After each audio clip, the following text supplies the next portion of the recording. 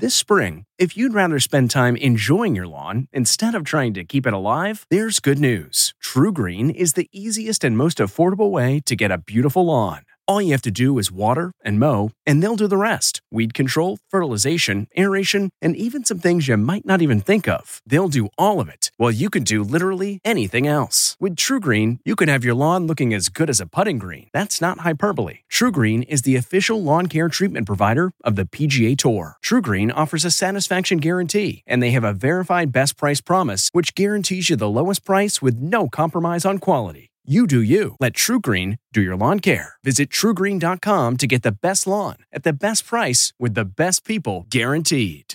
This episode is brought in part to you by Audible, your go-to destination for thrilling audio entertainment.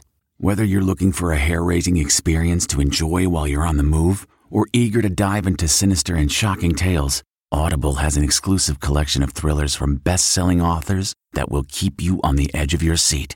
Like James Patterson's first audio-only thriller, The Coldest Case. Experience stories like never before, where every chilling detail is brought to life by captivating sound design. Plus, as an Audible member, choose one title a month to make yours forever. And now, new members can try Audible free for 30 days. Just visit audible.com/WonderyPod or text WonderyPod to 500-500. That's audible.com/WonderyPod or text WonderyPod to 500-500. CarMax is putting peace of mind back in car shopping by putting you in the driver's seat to find a ride that's right for you. Because at CarMax, we believe you shouldn't just settle for a car. You should love your car. That's why every car we sell is CarMax certified quality, so you can be sure with upfront pricing that's the same for every customer. So don't settle. Find love at first drive and start shopping now at CarMax.com. CarMax, the way car buying should be.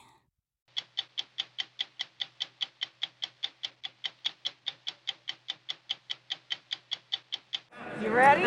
Little stick. 1, 2, 3. The Biden administration has made progress on vaccine distribution over the past month, but millions of Americans still can't get their shots. It's up to the president's new coronavirus task force coordinator to make that happen. We're going to accelerate on supply, accelerate on number of vaccinators, accelerate and increase the number of places that people can get vaccinated, because it is a national emergency. It was the largest ballistic missile attack ever against American forces. God damn! Iran launched 16 missiles carrying warheads weighing more than 1,000 pounds at U.S. troops in Iraq. Stay right here, bro. Don't move. Tonight, that story is told by the men and women who survived it. Well, words can't even describe the amount of energy that is released by these missiles. Colson Whitehead has won the Pulitzer Prize for fiction twice. His works have range, to say the least, from the Jim Crow South to Zombie Hunters. Do you write for yourself or do you write for the audience? Really for me, which sounds very selfish. Should I have written a zombie novel? It made perfect sense to me. I grew up loving horror movies and horror fiction. Is that something I should be doing as a literary author?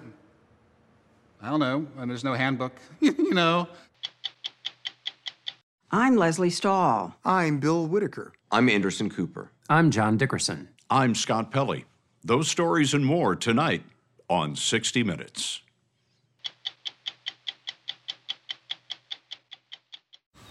Man, that sunset is gorgeous. Grill, patio, sunset. Hard to get better than that. Unless you're browsing Carvana's inventory while you soak it all in.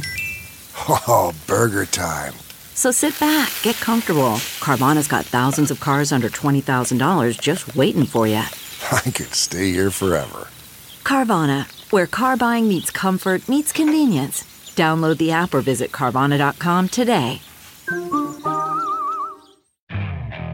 Okay, picture this. It's Friday afternoon when a thought hits you. I can spend another weekend doing the same old whatever, or I can hop into my all-new Hyundai Santa Fe and hit the road. With available H-Track all-wheel drive and 3-row seating, my whole family can head deep into the wild. Conquer the weekend in the all-new Hyundai Santa Fe. Visit HyundaiUSA.com or call 562-314-4603 for more details. Hyundai, there's joy in every journey. This weekend marks the addition of a third COVID-19 vaccine to America's arsenal against the pandemic. Johnson & Johnson's one-dose inoculation joins Pfizer and Moderna's two-dose vaccines for use in the United States. As impressive as the scientific advancements have been, getting shots into people's arms has been plagued by bad weather, bad logistics, and bad information. The Biden administration's coronavirus coordinator, Jeff Zients, in his first television interview since taking the job, tells us there has been real progress over the past month on vaccine distribution. But with just over 50 million vaccine doses given since President Biden took office, the American public still needs patience. We hit a grim milestone on Monday. 500,000 people have died from COVID in the U.S., and everyone's life has been impacted. Too many businesses and schools are no longer open. So this is a national emergency, a war.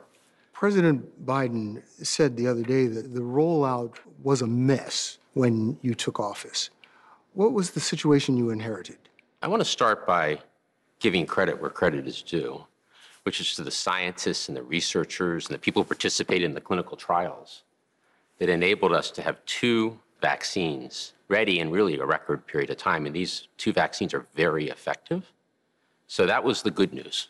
The bad news is there really was no plan to ramp up the supply of those vaccines. So there wasn't enough vaccine. There were not enough vaccinators, people to actually take vaccine and turn it into vaccinations by putting needles into arms.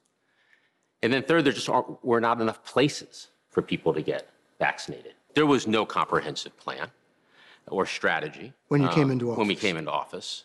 But once you step into the office, this becomes yours. Right, this is absolutely ours. Yeah, this becomes yours. President Biden, within the first couple of weeks, secured enough vaccines that by July 31st, there's enough to vaccinate 300 million Americans. People are scared. This is life or death for many people. And I think many Americans think that things aren't moving fast enough. Well, I think that's a fair feeling.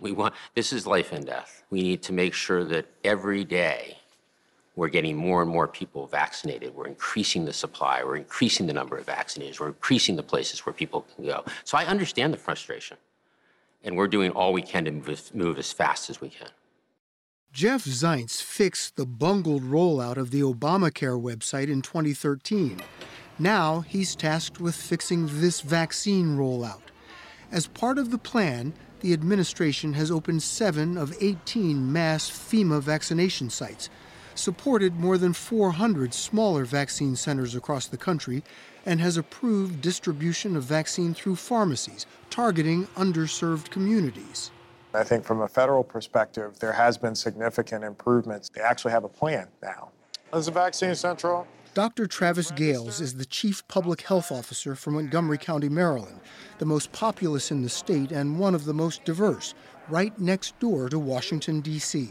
I'm calling from the Montgomery County Health Department. According to CDC data, Maryland ranks near the bottom when it comes to getting vaccine in people's arms. Actually, tomorrow looks like it's probably full. The state's most recent weekly allotment shot up to 118,000 doses, an increase of 55% since the start of the Biden administration.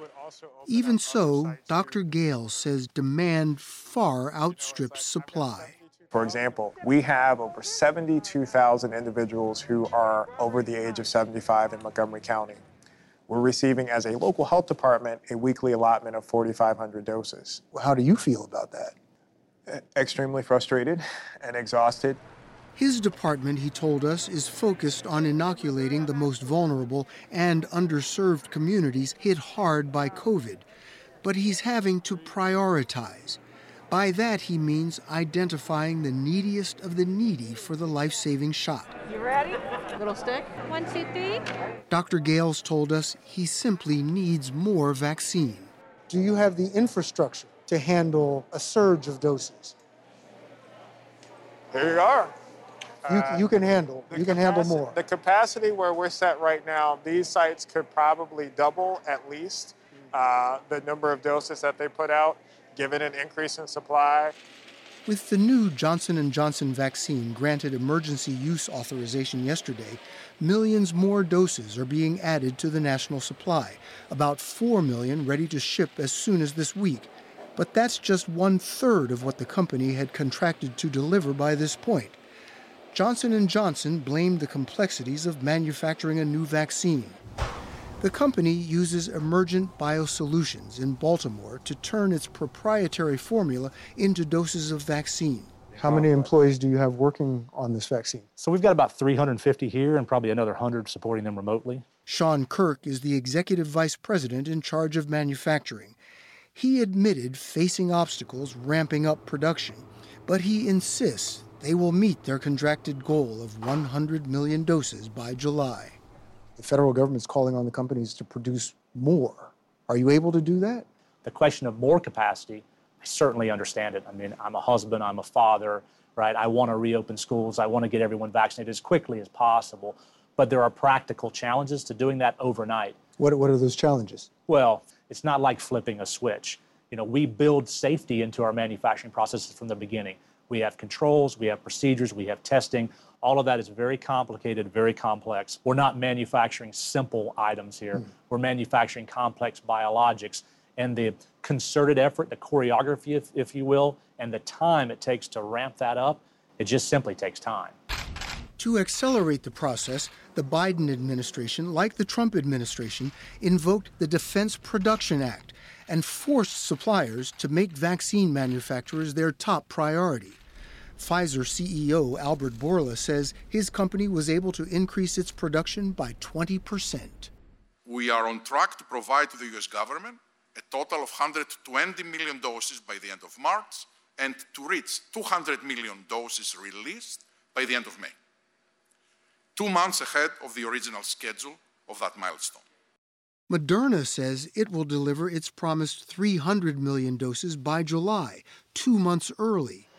The RNA-based vaccines of Pfizer and Moderna are the first of their kind. The process to speed up the manufacture of the RNA also pushes the boundaries of bioengineering. The scope of the challenge of manufacturing a new type of vaccine on this time scale, it's just it's a moonshot kind of challenge. Jason Kelly is co-founder and CEO of Ginkgo Bioworks in Boston. It is helping squeeze more RNA out of the manufacturing process. The RNA instructs your cells to produce proteins that trigger your body to fight the virus. Jason Kelly told us the technology is so new there was no infrastructure to produce billions of doses for the world.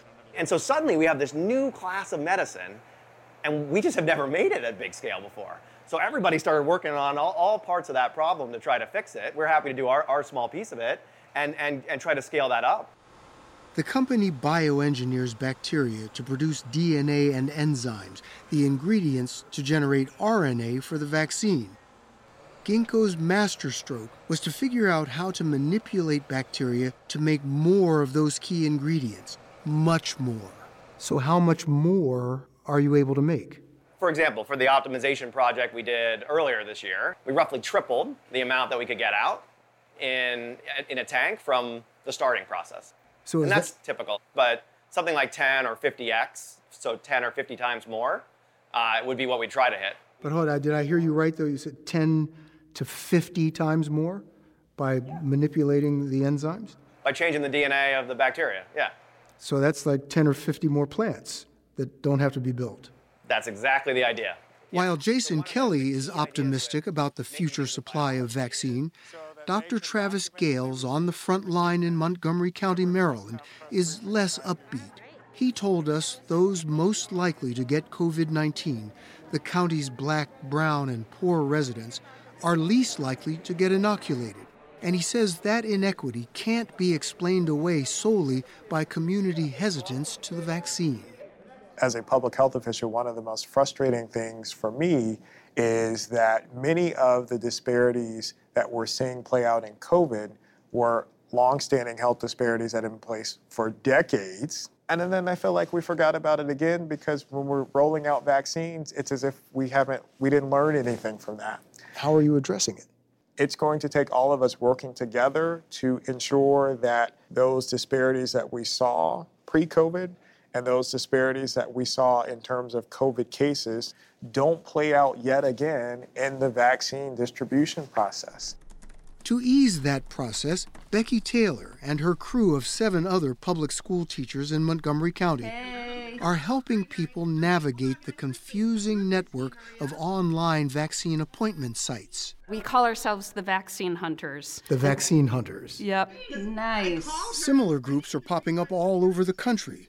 For Taylor, a light bulb went off when she had a difficult time registering for her own vaccine. It took her a week. She realized seniors might be having an even harder time. So she and a friend decided to use their teaching skills and instruct people through a Facebook page. And in a matter of 3 or 4 days, we had over 600 people that had signed up. And we were shocked and overwhelmed at the number of people that were feeling so desperate that they needed help. What are some of the things people have said to you when they finally get to you? You know, there was one person that reached out that said her father was 94 years old and had a litany of health issues. And she even said, he's on borrowed time already. I don't want to lose him before we're able to get a vaccine. And they turn to you. Right. To 8 teachers to solve their problem. Because, you know, teachers, we get things done. They got the state to fix translation errors in a Spanish-language sign-up site. They're advocating for a mass vaccination site in Montgomery County. Okay, you're good to go right now. And they continue to help people like 76-year-old retired nurse Nancy Hart. We caught up with her this past week when she got her second shot. Now she has a shot at getting back to normal life. All done. Thank you so much. Thank you. Thank you. Thank you. Nice to meet you. Nice to meet you, too. Americans watching this are wondering, when am I going to be able to get my shot? Well, we're picking up the pace of vaccinations. It's doubled in our first month. People over 75, nearly 60% of them have received at least their first shot. That was only 14% 5 weeks ago. People over 65, almost half have received their first shot. That was 8% 6 weeks ago, but there's a long way to go. And we need to make sure that as fast as possible and as equitably as possible, we are able to vaccinate all Americans. Now, David Martin on assignment for 60 Minutes. The U.S. airstrike against Iranian-backed militias Thursday night was the latest chapter in the poisonous relationship with Iran President Biden inherited from the Trump administration. 13 months ago, the two countries came perilously close to war. It began with an American drone strike which killed Iran's most powerful general and ended with an Iranian ballistic missile attack against U.S. troops in Iraq. It was the largest ballistic missile attack ever against Americans. Tonight, we will show you for the first time drone video of the attack and talk to the troops who were there the night the U.S. and Iran went to the brink. Hey, buddy. If you're seeing this video, some bad things happened to Dad last night. So I need you to be strong, okay? For Mom. And just always know in your heart that I love you, okay? Bye, buddy. A few hours after Army Major Alan Johnson recorded that message to his son, Iranian ballistic missiles began raining down on Al-Assad Air Base in Iraq, where 2,000 U.S. troops were based. As a drone recorded the attack, Americans caught in the crosshairs could do nothing but run or duck and cover. Holy God damn! Each missile carried a warhead weighing more than 1,000 pounds. Stay right here, bro. Don't move. Well, words can't even describe the amount of energy that is released by these missiles. Johnson was taking cover in a bunker designed to protect troops against much smaller warheads, weighing only 60 pounds. Knocked the wind out of me, followed by the most putrid-tasting ammonia tasting dust that swept through the bunker, coated your teeth. After the blast wave and debris came the flames. The fire was just rolling over the bunkers, like 70 feet in the air. Johnson's bunker provided no protection from that. We're going to burn to death. We start heading down 135 meters, make it about a third of the way there. The big voice, we call it, clicks in, incoming, incoming, take cover, take cover, take cover. I've got another football field to run. I don't know when this next missile is going to hit. Can you hear the incoming? Like a freight train going by you. Johnson wasn't the only one frantically searching for cover. It's 6 people running for their lives to get to this next bunker. We get to the bunker and realize there's roughly 40 people trying to stuff themselves into this bunker that's made for about 10 folks. And I grabbed the guy in front of me. I'm just like, you got to get in the bunker, and just like shoved everybody in there. But when you're running between bunkers, it's just a matter of what, luck? Luck.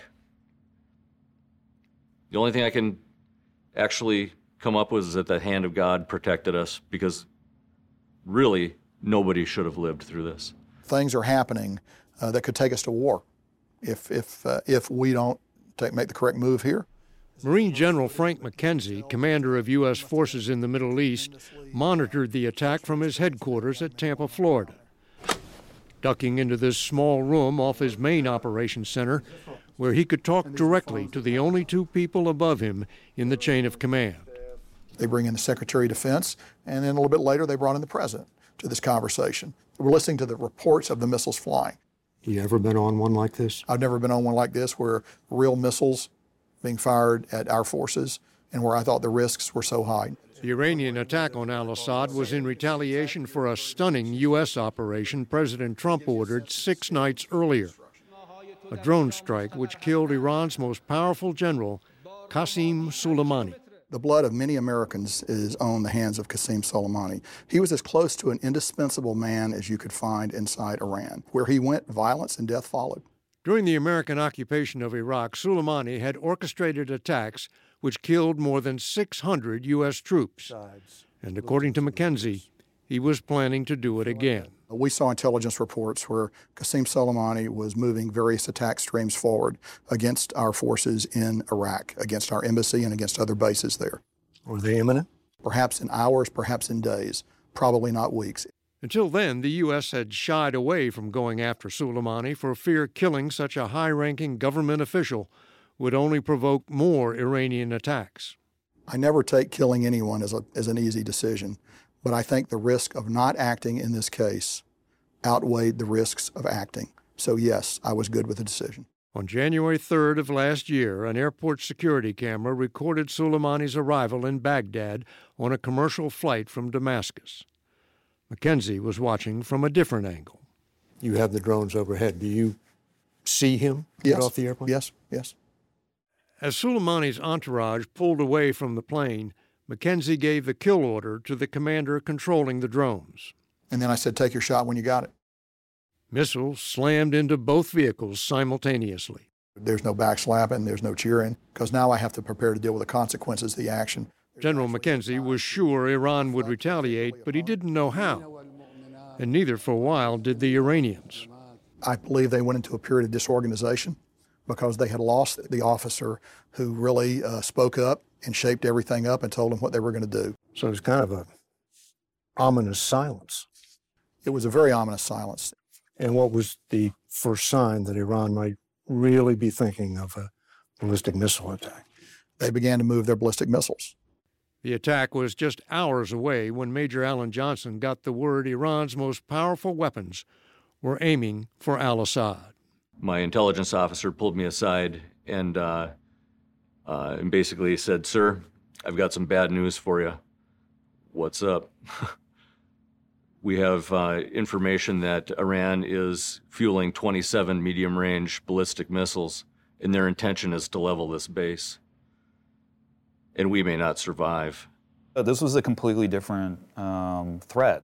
Lieutenant Colonel Tim Garland commanded an Army battalion at al-Assad, a sprawling airbase about 120 miles west of Baghdad, where the U.S. operated scores of helicopters, drones, and other aircraft.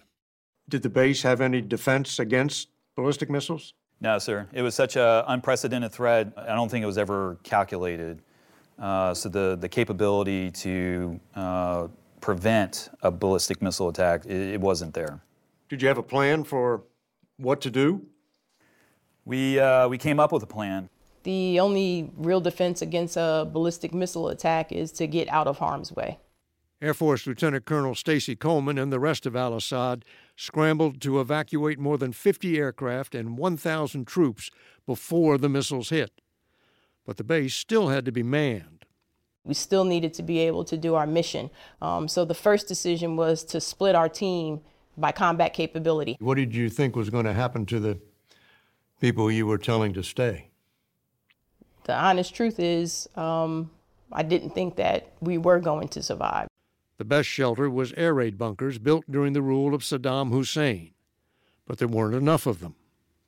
And I just remember a very heavy sinking feeling setting in. It was like, man, we are not going to come up with a bunker plan that's going to be adequate for the number of people that we're talking about. So Garland sent most of his soldiers out into the desert, where they watched the attack from a safe distance. Holy! There was a lot of people who didn't want to leave. They didn't want to be that guy that was going to relative safety. A lot of people might have trouble understanding what you just said. Tell me why a soldier wouldn't want to go to a safe place. They want to carry the burden. They want to share in the danger. From his headquarters in Tampa, General Frank McKenzie had tried to time the evacuation just right. If you go too early, you risk the problem that the enemy will see what you have done and adjust his plans. The Iranians monitored al-Assad by purchasing photos like these taken by commercial satellites. McKenzie waited until after Iran had downloaded its last picture for the day. So the last time the Iranians took a look with their commercially acquired spy photos, what would they have seen? They would have seen airplanes on the ground and people working. So when they launched those missiles, they thought that was going to be a full flight line. I think they expected to destroy a number of U.S. aircraft and to kill a number of U.S. service members. A clock stopped at 1:34 a.m. when it was knocked off the wall, recorded the moment the first missile landed. It's like the sun rising instantaneous. That's how bright it was. Air Force Master Sergeant John Haynes and his security team were outside their armored patrol vehicle when the first missile struck. Across the radio, we heard incoming, incoming, incoming. And what do you do? I just threw the phone down and ran to my vehicle. And then once that impact happened, the back pressure blew our doors closed, and then you just see a cloud of dirt, fire. They call it a shock wave, and you kind of feel that wave almost internally. Like it's almost as if your organs are, kind of wavering around inside. Sergeant Kimo Keltz was outside the bunkers manning a guard post in case the missile barrage was followed by a ground assault. We got down and we protected our vital organs, our heads, and we waited. Did it blow you around?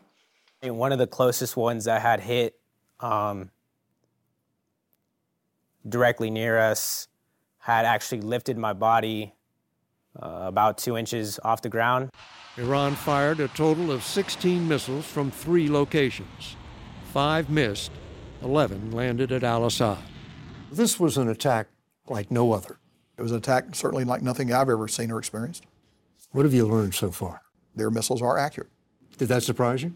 We knew it, but to see it, they fired those missiles to significant range, and they hit pretty much where they wanted to hit. From first launch to last impact was 80 minutes.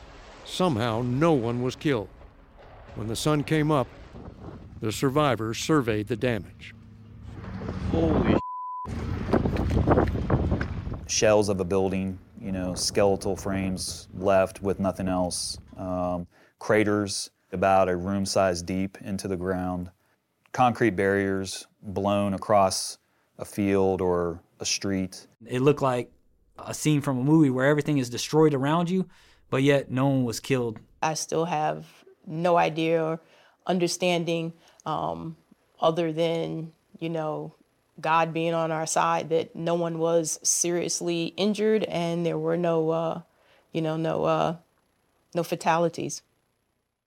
The news traveled fast up the chain of command, and President Trump tweeted, "All is well." That turned out to be premature. There are people throwing up. Everybody had headaches.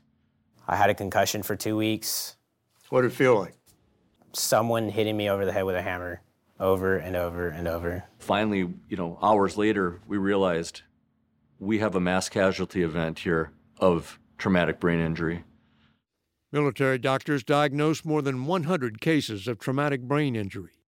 Major Alan Johnson and 28 other soldiers received Purple Hearts. Do you have any lingering effects today? Headaches every day, horrible tinnitus or ringing in the ears, PTSD. I'll be willing to admit that. I still have nightmares. But the nightmare of war with Iran had been averted.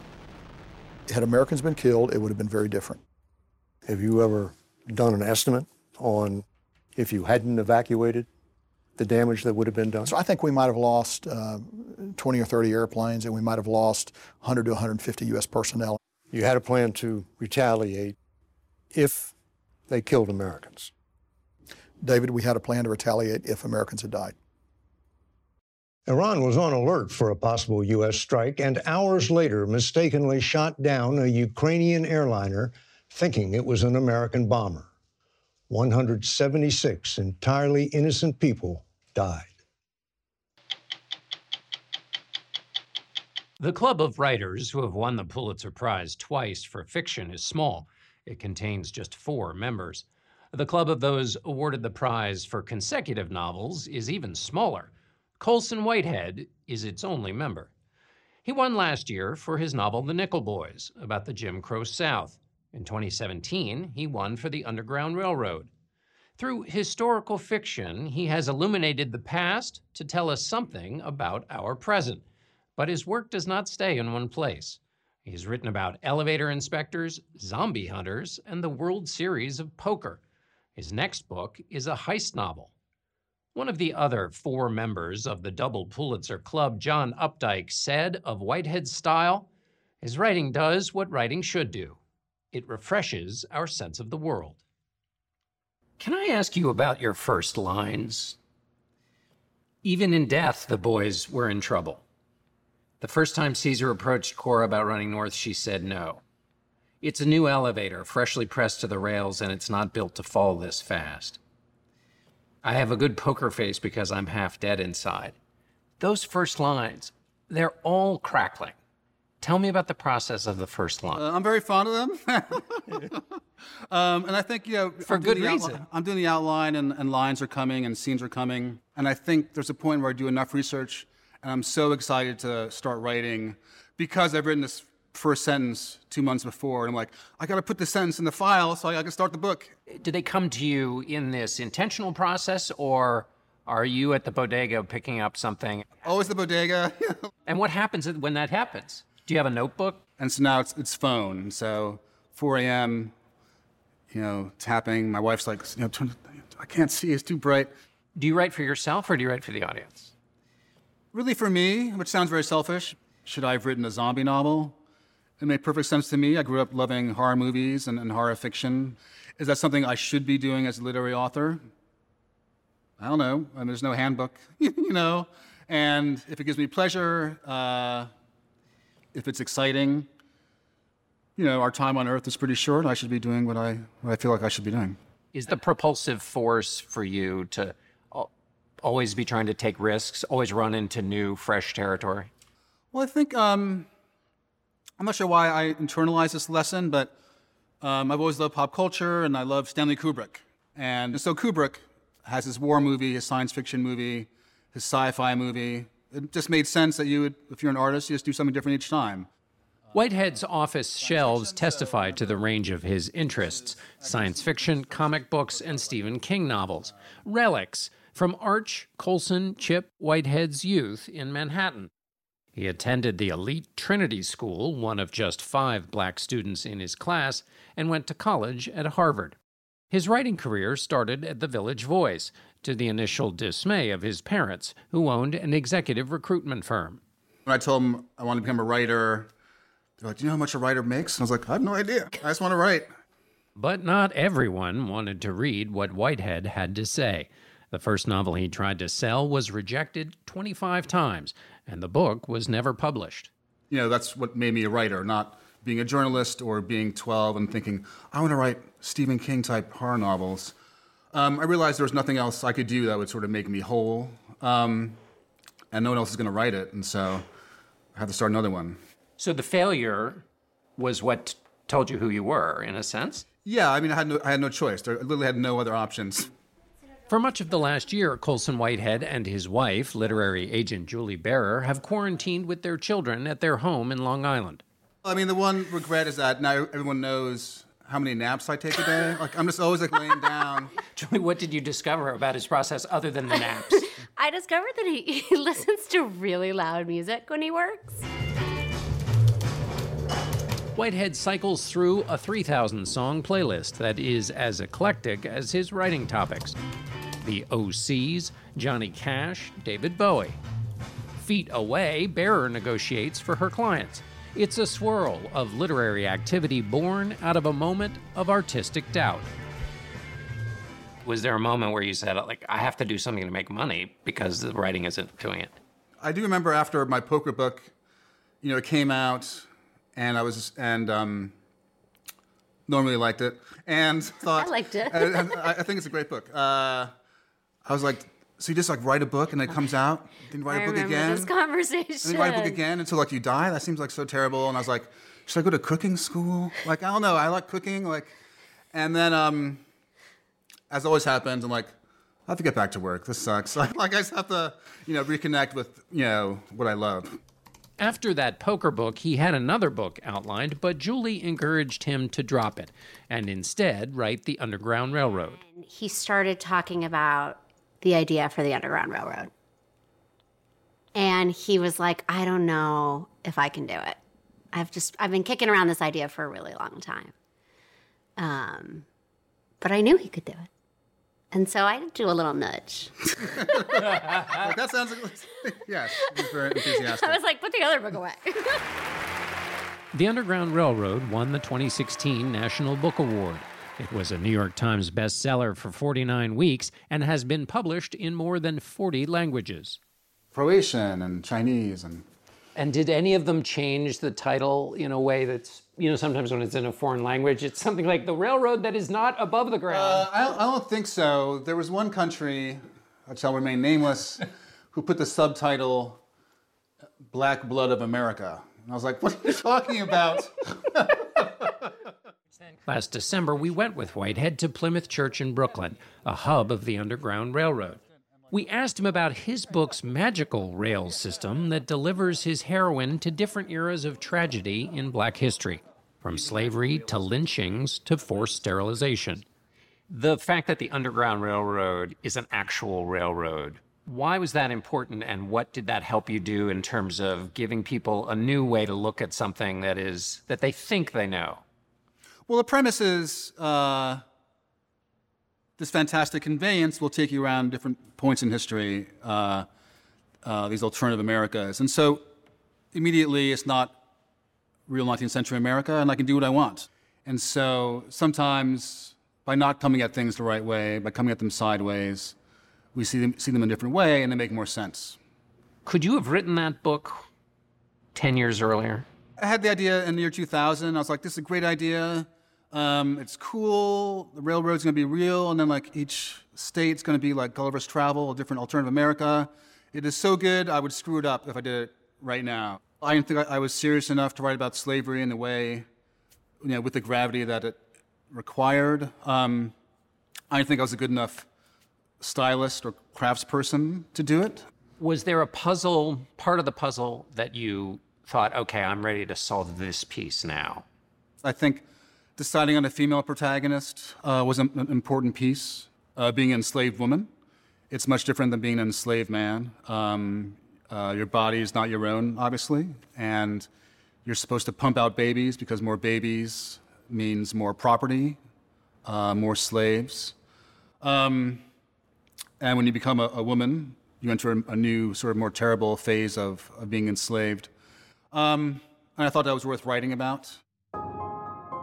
And now, after selling 2.5 million copies, The Underground Railroad is being adapted into a limited series. by Oscar-winning director Barry Jenkins and starring Tusum Bedu as its protagonist Cora, who journeys out of slavery like Whitehead's own relatives. You have enslaved ancestors. Yes, yeah. Was that a part of your thinking as you were writing? I was thinking about the sort of existential terror of being descended from slaves. Your own existential terror. Yeah, I realized that, I shouldn't be here. It's a real miracle that this person wasn't killed when they were kidnapped in Africa, in the Middle Passage, on this plantation. No justice, no peace, no justice. The existential terror that life can be altered forever in an instant is at the heart of Whitehead's 2020 book, The Nickel Boys, motivated by the police killings of 2014. It was the summer of Michael Brown being killed in Ferguson, Missouri, and the protests, Eric Garner being killed in Staten Island. And I came across the story of the Dozier School that August. Whitehead was propelled by a series of stories which detailed survivors' accounts of physical and sexual abuse at the Dozier Reform School for Boys that operated here in the Florida Panhandle for more than 100 years before it was closed by the state in 2011. More than 50 unmarked graves were discovered on the site. You said at one point with these two books, I've been working in the space of very little hope. What does that mean? To create a realistic world, a realistic plantation, a realistic Florida in the South under Jim Crow. It's bleak and it's terrible. That must be emotionally quite difficult. It is, and definitely writing these two books back to back about slavery and Jim Crow was very depleting. It helps that people have shared their stories, whether it's a former slave or a former student, and opened themselves up in that way that it gives me permission to try and find my way into their story and put myself in their shoes. You talked about the existential question of you're lucky to be here, in a way. Chance, being in the wrong place at the wrong time, can determine the whole outcome of your life. Well, so much of what happens in the Nickel Boys and Underground Railroad resonates with what we see every day in our headlines. And their connections I don't have to force. Young black people being murdered for being in the wrong place at the wrong time with the wrong skin color. And if they'd left the house 5 minutes earlier, their whole lives would have been different. Have you felt that way in your life at times? At this moment, it could go either way, being either a young black man or even now. I think about the way I feel when I see a police car or 4 cops hanging out in front of the subway. There is an instant of, are they here for me? And I think about how strange it is just to walk through your own city and have that thought. And I think, am I alone? And I realize I'm not alone.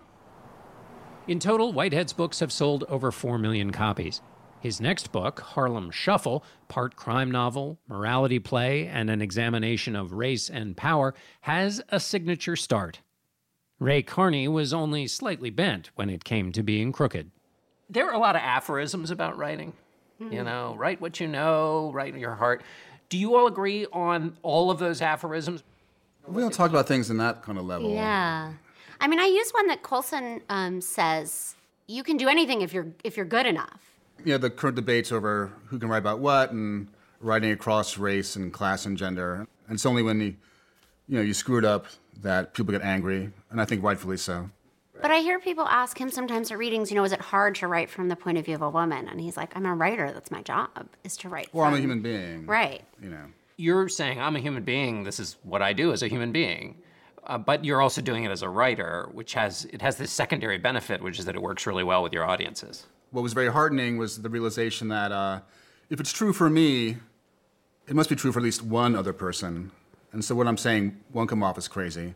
And if there's one person, there's a dozen, and then why not 1,000? And if I can find the right combination of words to express my inner truth, then other people can see it the same way. And so I think we're all in it together, and if I can find the sentences and words arranged in the right way where people can recognize that, then that's, I've done my job.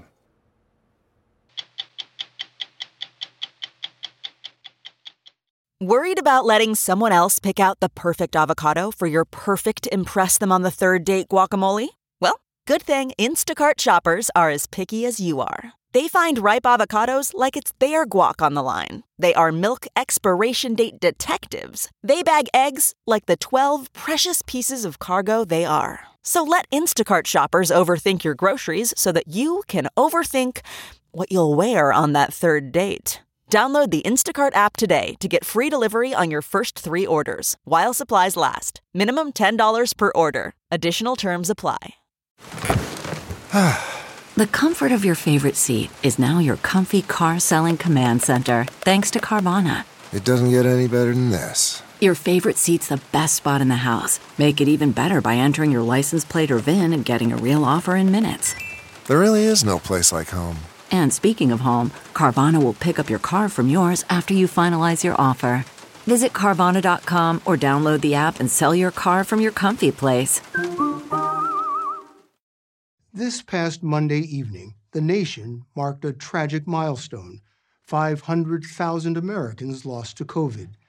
After a few words inside, the president, vice president, and their spouses stepped outside the White House. 500 candles, each flickering in its own container, each representing 1,000 American lives lost, cascaded down the twin staircases of the South Portico. The Executive Mansion's diplomatic entrance was draped in mourning crepe. The Marine Band Brass Ensemble played Amazing Grace. Twilight settled in. Not a word was said, none was needed. Symbolic acts and ceremonies are not empty gestures. They can heal, they can unite, they can help comfort a nation in mourning. I'm Bill Whitaker.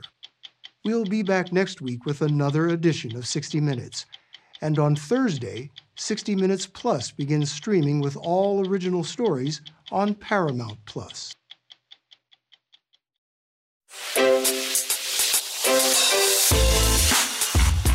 Hi, this is Jill Schlesinger, CBS News business analyst, certified financial planner, and host of the Money Watch podcast. This is the show where your money is not scary and it's not boring. It is a show that's all about you. It's your questions that make it possible for me to provide unconventional and entertaining insights on your money and maybe more importantly, on your life. I'm going to be your financial coach, someone who brings common sense and an insider's perspective on how to manage your money and your emotions. And I promise we are going to have a little bit of fun along the way. Have a question from retirement to career changes to college funding? Just send us an email at askjill@jillonmoney.com. Follow Money Watch wherever you get your podcasts. You can listen ad-free on the Amazon Music or Wondery app. Don't miss true crime anytime you want, anywhere you go with the 48 Hours podcast. Real crimes. Like a John Grisham novel come to life. Real lives.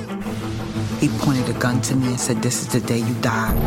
And he shot me. Real justice. There's some questions that have to be asked and need to be answered. I'm an innocent man, and I hope the whole world can see it now. Catch the latest episodes of 48 Hours wherever you get your podcasts. Are you a fan of 60 Minutes? You can represent the most watched series on television with shirts, sweatshirts, mugs, and more at ParamountShop.com. You can take 20% off with code MINUTES20. That's 20% off at checkout on all 60 Minutes products with code MINUTES20 at ParamountShop.com.